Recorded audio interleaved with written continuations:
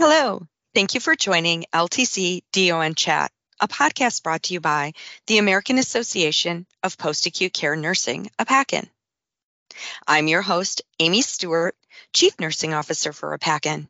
I am here today with Dr. Nancy Kusmaul, Associate Professor at University of Maryland, Baltimore County. Dr. Kusmaul joins us to discuss discharge planning to avoid hospital readmissions. Welcome, Nancy. Thank you for having me. Let's dive right in. What are the top 3 critical elements needed for discharge planning? Wow, just 3. So I think the most important one is a deep knowledge of community resources, including resources that address social determinants of health. So for example, people being discharged don't just need their prescriptions.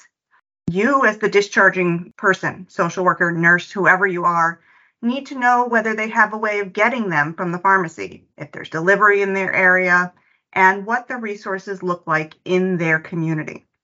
So that's the first one. The second is more to the person. I think you need a really clear, thorough understanding of the resident's home situation, physical layout, how they get their meals, transportation, supports, so who helps them, what they do, how often they do them, realizing that their home life may look completely different than yours. Don't make assumptions. Ask what you need to know.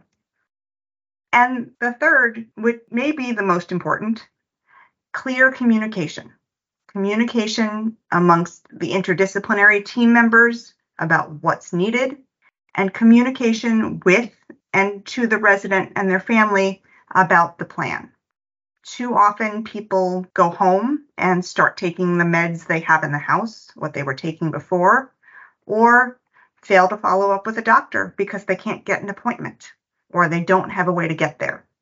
Figure out what the barriers are before they leave the door and address them to encourage greater success. Thank you, Nancy. I bet there's a lot more than just the top 3 that you could speak about today. But on that same topic, what is often missed that contributes to hospital readmissions? I think the biggest thing that gets missed is the communication piece and checking for understanding. Not just telling them about the plan, but making sure they understand the plan and have the means to make it happen. Anecdotally, at least, I would say when something gets missed, it's either because they're not sure what they should do, or they can't do it because of one of the social or community barriers. Thank you for that. How do social determinants of health factor into discharge planning?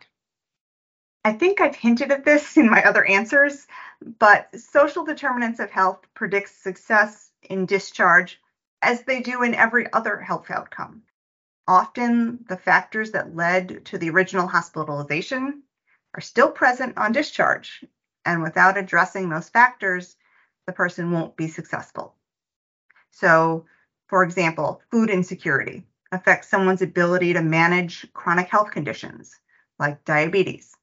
If the fall that precipitated the trip to the hospital was caused by blood sugars that were out of whack because of food access, all the PT in the world to strengthen, all the right prescriptions are not going to create a long-term solution to that problem unless we figure out the food access part. And that's just one example of lots of possibilities where social determinants of health impact discharge. Thank you. I also want to add one because I've seen this recently where I live in a rural community. And here, in order to get to a specialist appointment, you have to go sometimes 2 hours away or even 4 hours away. And transportation is a huge barrier to getting to those appointments. So that is another thing that I would suggest our listeners look at when they're discharge planning is, does this person have the transportation means to get to their appointments or get to the store as well? So that's another social determinant of health factor that people could consider for discharge planning. Before we go on to the next question, I have a follow-up to your follow-up of the previous question. Sure. And that's access to technology as a social determinant of health. Because I would imagine that in your rural community, an alternative to going 2 or 4 hours away for a specialist appointment might be a telehealth appointment. But at the community level, is there broadband access? And on the individual level, do they have the device or knowledge of technology to be able to use the device to attend perhaps a telehealth appointment in lieu of a specialist that's some distance away? Excellent point. Thank you. Is there anything else you'd like to share with our listeners today? Many of these issues are policy issues.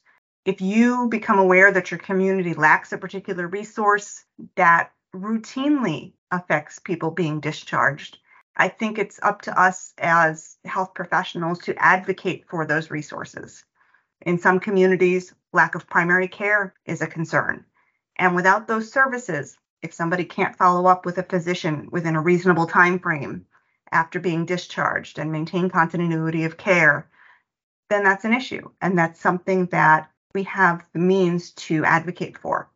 I discovered yesterday that your organization has a tab on their website devoted to advocacy in the resource library. Professional organizations are places where like-minded professionals can come together and use their collective voices to make policy change. Often people who work directly with patients don't think that advocacy is part of their job. They think that that's something that the professional organizations do without them or that somebody else does. But it's really when the people on the ground tell those stories that policymakers can operationalize what that looks like in real life. And that's the only way that we can really move the changes forward that would address social determinants of health and improve discharge planning. Thank you for that information, Nancy. And thank you for joining us today and taking time out of your busy day. We appreciate that. Listeners, thank you for joining us today. For more resources and tools for nurse leaders, please visit our website at www.aapacn.org. To ensure that you never miss an episode, subscribe to the LTC DON Chat podcast.